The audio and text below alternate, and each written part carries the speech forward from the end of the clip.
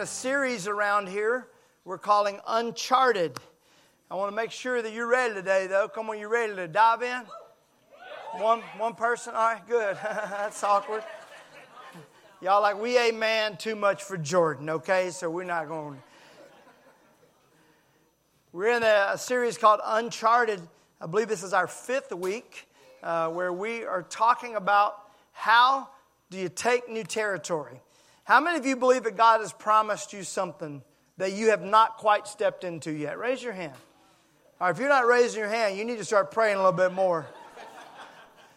Because let me say something to you. With God, there's always a here and a there. Always. With God, there's always a here and there's always a there. So He's moving with you right now because He wants to get you where He really wants to get you, all right?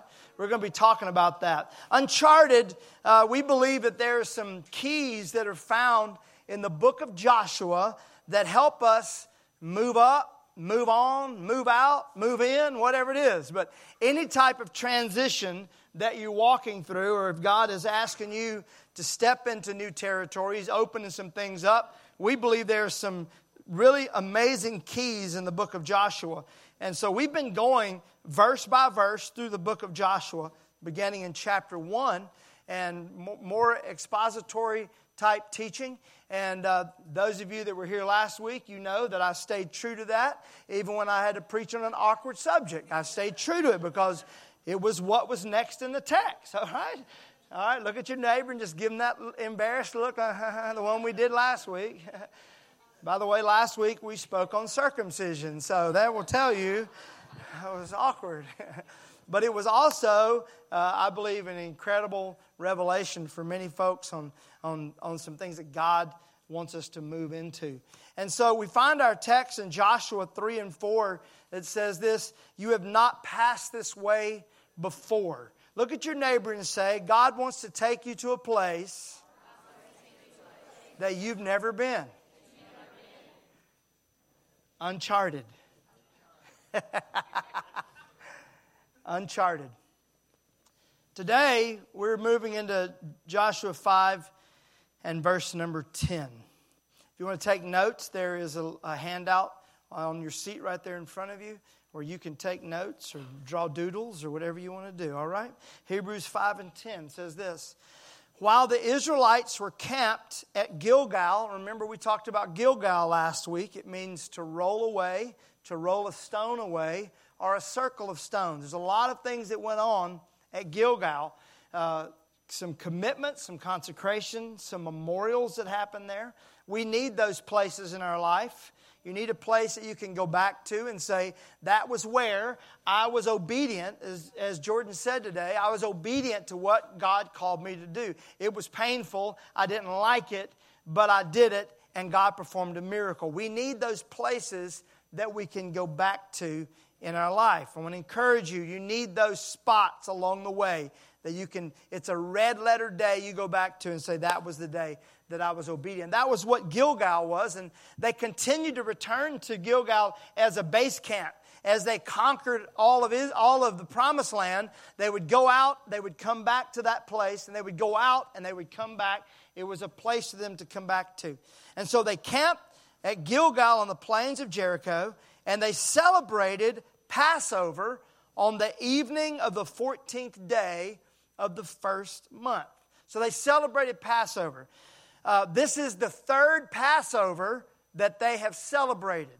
The first Passover they celebrated in Egypt as they were getting ready to come out when the angel of death passed over those that had the blood of the lamb on their doorpost. That's why it's called Passover. How many of you are happy that the angel of death has passed over you, right? Yeah, absolutely. Keep on passing, bro. Just roll on down, okay?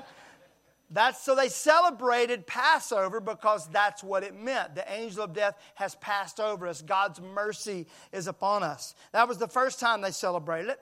The second time they celebrated it was at Mount Sinai. And so now, 40 years after they've left Egypt, now they come to their third time of celebrating Passover. But I want to point out to you that this Passover was different than all the other Passovers. The first Passover was because God had brought them out. The second Passover was because God was still helping them survive. But this third Passover happened because God had finally brought them into what He had promised them. I want to tell you today that God doesn't just want to bring us out of, God wants to bring us into, okay? If you're taking notes, that would be a good one to write down. Because a lot of us celebrate God bringing you out of something, but I'm not sure that many of us celebrate God bringing us into something. I want to encourage you, when God opens up a door for you and moves you into a new season, you need to stop right there and celebrate what God is doing in your life. Most of us only see God as a Savior, saving us from something. But I love what DJ said last week. God doesn't just save you from something, He saves you for something. He doesn't just want to bring you out of bondage, but He wants to bring you into the promised land. This Passover wasn't just about Passover, it was about crossover. They had actually moved into what God had for them. I want to say to you today, don't give up until God brings you into everything that He's promised for you. And I'm going to quote these guys because that's what we do with our preachers. Jordan, I'm going to quote him again today. And the fact that obedience is what opens the door of blessing in your life. And the reason God wants us to be obedient is because He wants to bless us. Now, you can come out of something, and that's awesome. You're saved, and God's doing a great work in your life. But that doesn't mean that you fully stepped into everything that God has for you. And we as a church believe that it is our mandate and our mission to help every single individual move into the abundant life that Jesus Christ promised for them. And not just get you out of bondage. Joshua 5 and verse number 11. The very next day, they began to eat unleavened bread and roasted grain harvested from the land. Verse 12, no manna appeared on the day they first ate from the crops of the land, and it was never seen again. So from that time on, the Israelites ate from the crops of Canaan. When God moves you into a new season, He fully expects that land to take care of you.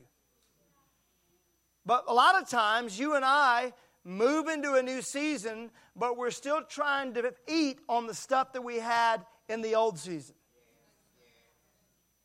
The things that God gave us then and spoke over us then. And what happens, it inhibits us from moving into everything that God has for us. From glory to glory to glory to glory is what the Bible says we're supposed to be moving in. Notice what it says. As soon as they ate from the fruit of that land, the manna stopped and it was never seen again. No more manna. I want to tell somebody something. I highlighted this in yellow, neon yellow, because I think it's very important for somebody today. When God starts something, He also stops something.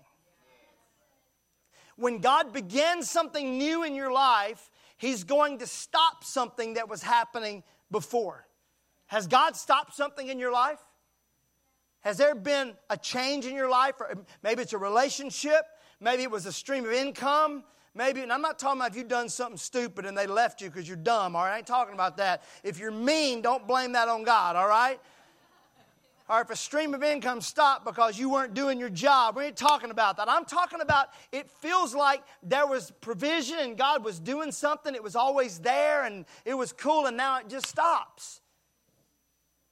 I want to encourage you, if something is stopped in your life, start looking for what He's starting in your life. Instead of complaining about, man, we woke up 2 weeks ago and there was manna. And I wake up this morning, there's no manna. Instead of fussing about there not being any manna, start looking for what God is wanting to produce in the place you are right now. I talked to there were about 3 couples in our church that are walking through one of those seasons right now. Come on, how many of you know what I'm talking about when I say the season, right? 4 of you, how about the rest of y'all? Y'all young, y'all don't know about it yet. You know about one of those seasons? And I told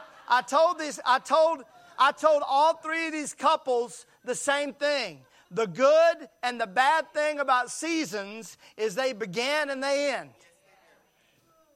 So if you're walking through a tough season in your life, there's good news. It will end, right? And if you're walking through a good season in your life, there's something to tell you. It's going to come to a close, okay? Because that's how God works. People ask me, Chris and I were on a plane the other day in the airport, and somebody was going, why are so many people moving to Nashville? I said, well, one, we got seasons. That's why. You got seasons. That's why. And we as a people, we like those seasons. There's a reason that it's summertime. And it was funny because this morning I got up and I was having my prayer time, and I had my candle lit and my music playing, and all of a sudden I got a whiff of fall. Like out of nowhere, I just like, fall. It's my favorite time of the year. And fall. I'm like, we're still in July and I'm already craving fall. What is this? I remember when I was craving vacation, and now I'm already looking ahead. Because we're people, we're made to move in seasons. So don't be longing for a season that was there when God's got you in a new season right here. Write this down. Don't limit what God wants to do to what He has done. Sometimes we miss what God is wanting to do right now because it doesn't look like how we have seen Him move in the past. Sometimes we miss it. God could be doing a work right in your life right now, but because you don't expect it to show up that way, it doesn't look like you're used to seeing it. Doesn't look like how you used to do it. It may not even be how you like it. Because of that, we can miss what God is doing right now. We can miss what God is doing now because we still think that He has to do it like He did back then. This is not in our expository preaching today, but this is a great example of that would be the brazen serpent. And if you don't know the story, I'll share it quickly, that there were serpents that began to attack the children of Israel, and they began to die from them. People were just dying. And the Lord spoke to Moses, and He said, if you will make a serpent of brass and raise it up on a pole, and if everybody looks at that, then they'll be healed. And that began to happen. They raised up that brass serpent, and people began to look at it, and they were healed. Which is an amazing miracle, right? But then you find, many years later, that the children of Israel worshiped that brass serpent. They turned a miracle that was meant for a season into a God in their life. And instead of looking to Jehovah Jireh, they looked to an idol that they had created. Please, I want to encourage you. If you're limiting what God is wanting to do in your life right now by an experience that you had at some point in your life, don't do that. Some of you were not raised in church like we have church. Don't limit what God is wanting to do with you right here, right now, because you aren't used to how it happens. Also, some of you have been hurt in your past. Don't limit what God's wanting to do right now by something that happened to you back then. Tell your neighbor, say, you're not amening, but that was a good word right there. And you really needed to hear that. I'm going to tell them, so that's probably why you're not amening. I know y'all are. Miracles have seasons, and we have to be willing to move on. I want to say, here's what I like. I mean, the manna ended, and it'd be easy to cry over that. That's been 40 years of manna, you know. You get used to that. You learn how to get different recipes for manna, you know. Y'all got a manna recipe at Husk? I'm just checking to see. We probably need to put one up. Just like a manna, like different types of manna and how to do it, man. You got the manna, you got to do it, all this stuff. And man, I got fried manna and like Bubba Gump, you know. Got this, all the different type of manna that you got.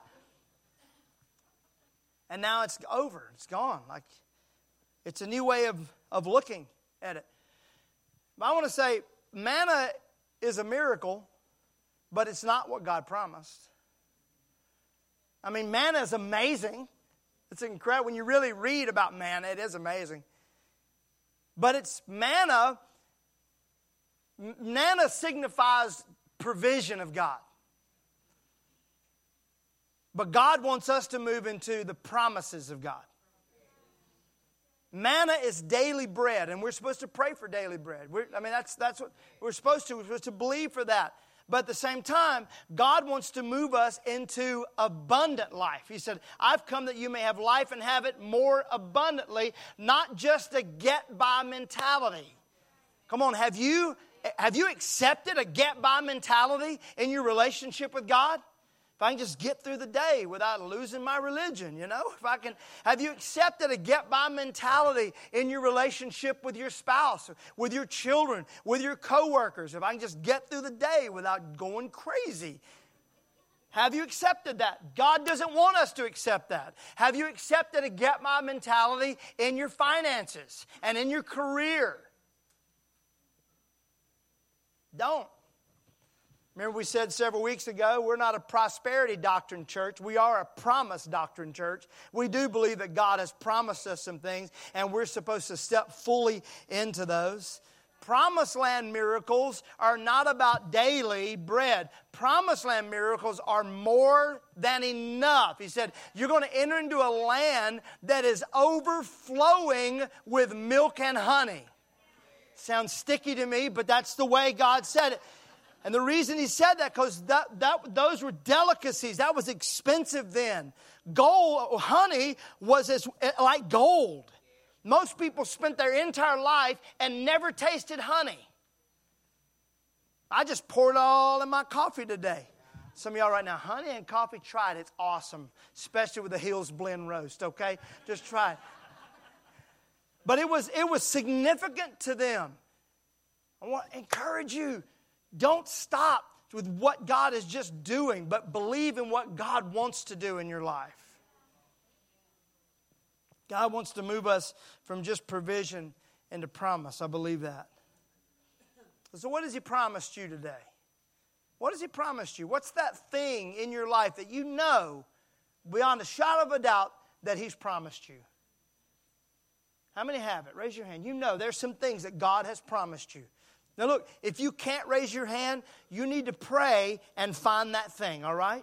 You need to know what is that thing. And you may still question. I questioned it this morning to Kristen as I'm brushing my teeth like this, just brushing my teeth. And I questioned some things. I said, sometimes I know what I thought, but sometimes I just wonder. I just wonder. Well, I'm preaching to myself today. I'm not wondering anymore, all right? I'm believing that what God has promised us, He's going to bring us into. But you can't move into promised land power. I don't know. I was trying to find some alliteration there.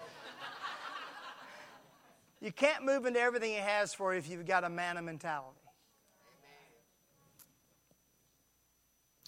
That good? That clear enough? You want to move on now? All right. Joshua 5:13. And when Joshua was near the town of Jericho, he looked up and saw a man standing in front of him with sword in hand. Joshua went up to him and demanded, "Are you friend? Are you foe?" "Neither one," he replied. "I'm the commander of the Lord's army." At this, Joshua fell with his face to the ground in reverence. "I am at your command," Joshua said. "What do you want your servant to do?" The commander of the Lord's army replied, "Take off your sandals, for the place where you're standing is holy." And Joshua did as he was told. I love this. Are you friend or foe? One translation says, "Are you with us or against us?" And I love what he says. Neither. "Are you on our side or their side?" Neither. "I'm on my side. Matter of fact, I am a side. Matter of fact, I am the side. I would suggest you come on my side, all right?" I will say this to you. Many times you're trying to bring God into some friction between an enemy that you have, and you're saying, "God, are you with me or are you with them?" I ain't at either one. I'm on my own side. So you may want to come on my side and do things I want you to do, all right? I'll just leave that one with you. Y'all can decide how to use that one.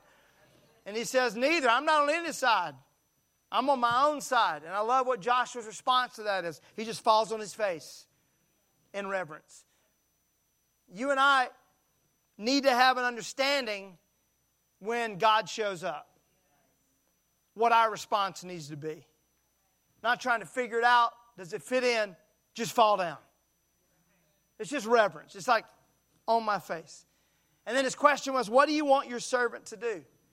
And I find this intriguing.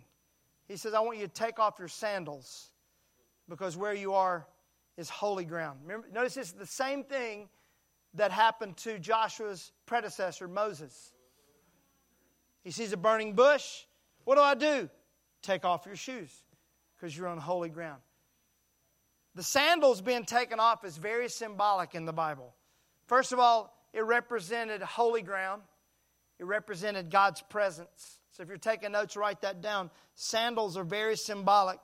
They represent God's presence. And when God shows up, that ground becomes holy ground. The Scripture tells that the Levites, they were the select, called out priests. When they carried the vessels of the tabernacle, they were required to take their shoes off because it was reverent. This was a holy job they were doing. The priest who ministered in the temple could not wear shoes. They had to be barefoot when performing their services in the sanctuary. So the Levites and the priests understood the reverence of taking your sandals off. But also a commoner. If you were in Jerusalem and you were wearing your sandals, if you came to the hill that the temple was on, you could not put your foot on that hill with your shoes on. You had to take your shoes off before you could even step on the hill. Why? Because it's a sign of reverence. Here at the Hills, one of our culture points is we cherish the presence of God. We want Him to be close to us. We want Him here at the beginning of our service. We want Him here during the offering. We want Him here at the end of service. We want Him in our car on the way home, right? We want Him at the coffee shop. We want Him at lunch on Thursday. We cherish the presence of God. And so what happens is you and I can be going about doing our day and doing our deal, but all of a sudden you can feel the atmosphere shift. How many know what I'm talking about? When you can just, whoop, something just showed up, all right? It's like God that is in us suddenly comes over us.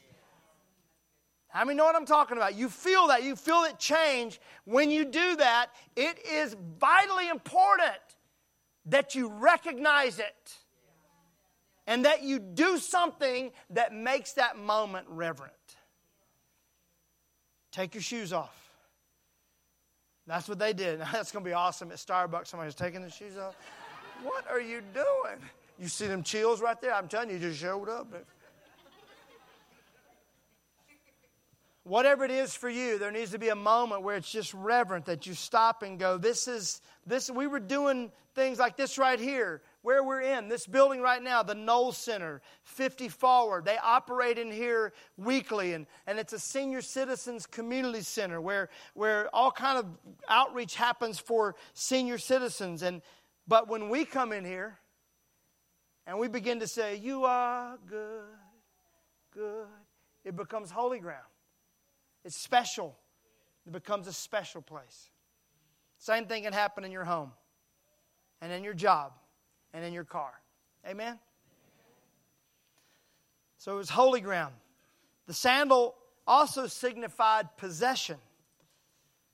So when there was a purchase going on, whenever the purchase became legal, the seller would take off his sandal and hand it over to the buyer, signifying that the transfer of possession has happened. So take off your shoes because there's a transfer of power going on here. I know you've been leading Israel. You've been leading them through the Jordan. You've seen some incredible things, Joshua, but I'm here now. All right? And I want a full understanding of who's really in charge. The sandal also signified power and submission. Throughout the Bible, you will see that when an army would overtake an enemy, they would take their feet and put them on the head or the neck of their vanquished foe. And on the same token, whenever you were overcome by an enemy, the sign of surrender and resignation and loss was when you took your sandals off. So Joshua, I want you to understand full well who's in charge here. And I want it to be, this is holy ground. I want you to understand this is my ground now. I now own it. And I also want you to understand that you need to be in complete surrender. So take your shoes off. The sandal also represented being battle ready, having your feet shorn. We're talking about the reason the Roman Empire took over the world was several reasons. Their technology, and they knew how to build roads, and they knew how to get water systems and all that stuff. But one of the main things is they had good shoes, sandals, and they could fight. Because your shoes, your sandals means that you're battle ready. And now Joshua, who's about to face Jericho, is being asked to take your sandals off, which would signify this battle must not be mine. When God shows up, there's a reason He's showing up. He's showing up because He wants you and I to understand full well, this is my ground. Your life is my life. I'm the one that's going to fight the battle. And so I want you to take your sandals off. He falls at His feet and he asks the commander, he says, what do I do? And you notice what he said to him? Simple. Take off your sandals. That's it. One reason is because Joshua had already done everything else that God had asked him to do.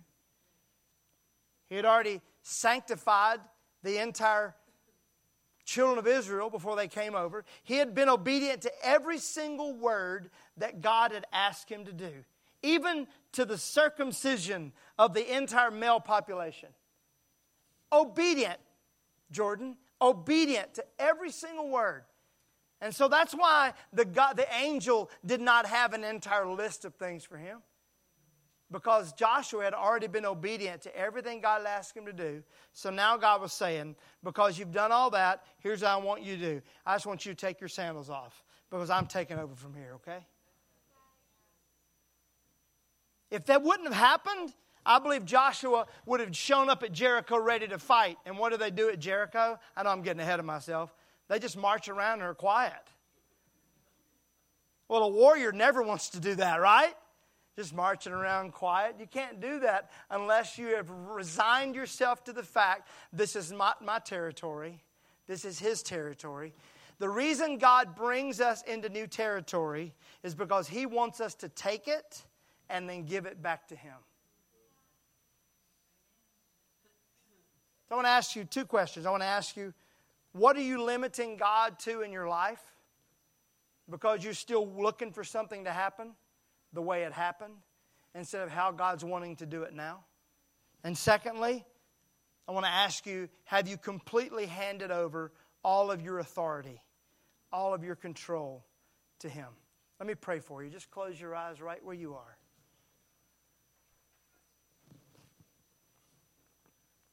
Father, I thank You for Your word. I thank You, Lord, that You never lead us into something to leave us there. I'm going to say that again. Lord, I thank You that You never lead us into something just to leave us there. But You're moving us and prompting us and leading us into everything You promised.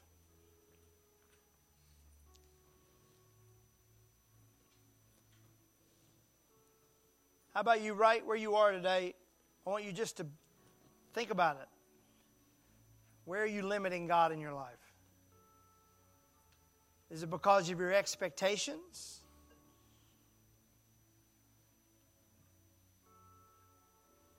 What you're expecting Him to do? Are you limiting God when He's wanting to do something new and fresh?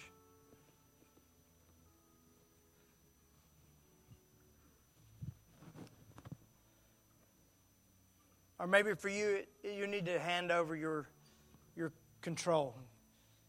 Joshua is the leader of Israel, and yet now he's been asked to take his shoes off like a servant would. Lord, I know you have great things for us. Incredible promises for us.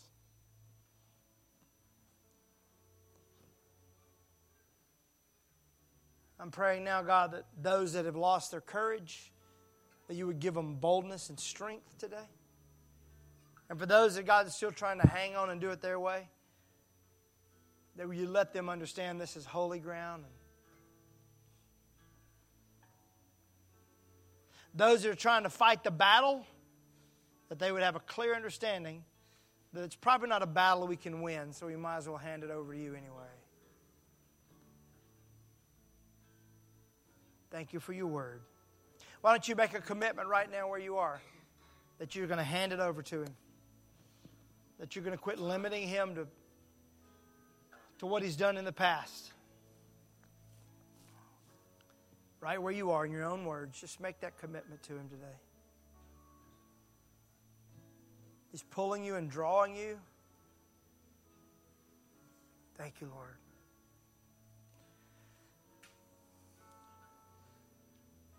How about those of you today that know you need a fresh relationship with Jesus Christ? Maybe you've never asked him to be Lord of your life. I mean, completely, like full surrender. Taking the shoes off, laying on the ground, full surrender. This is yours now. Take it. Or maybe you've been a Christian, you consider yourself that, but maybe it hasn't been fully, all out, all in. Or maybe it's not fresh. We call them fresh starts around here. Anybody that makes a commitment to Jesus Christ. Today, if that's you, if you've never prayed that prayer or you want to make a fresh start with him, just ask you right where you are, everybody's eyes closed, just as an act of surrender, obedience, and faith. Just to raise your hand if that's you today. I want to make a fresh start with Jesus. I want a do-over. Thank you. Thank you. I see you. Today, it's a new day. A new day. That's awesome. Let's all stand.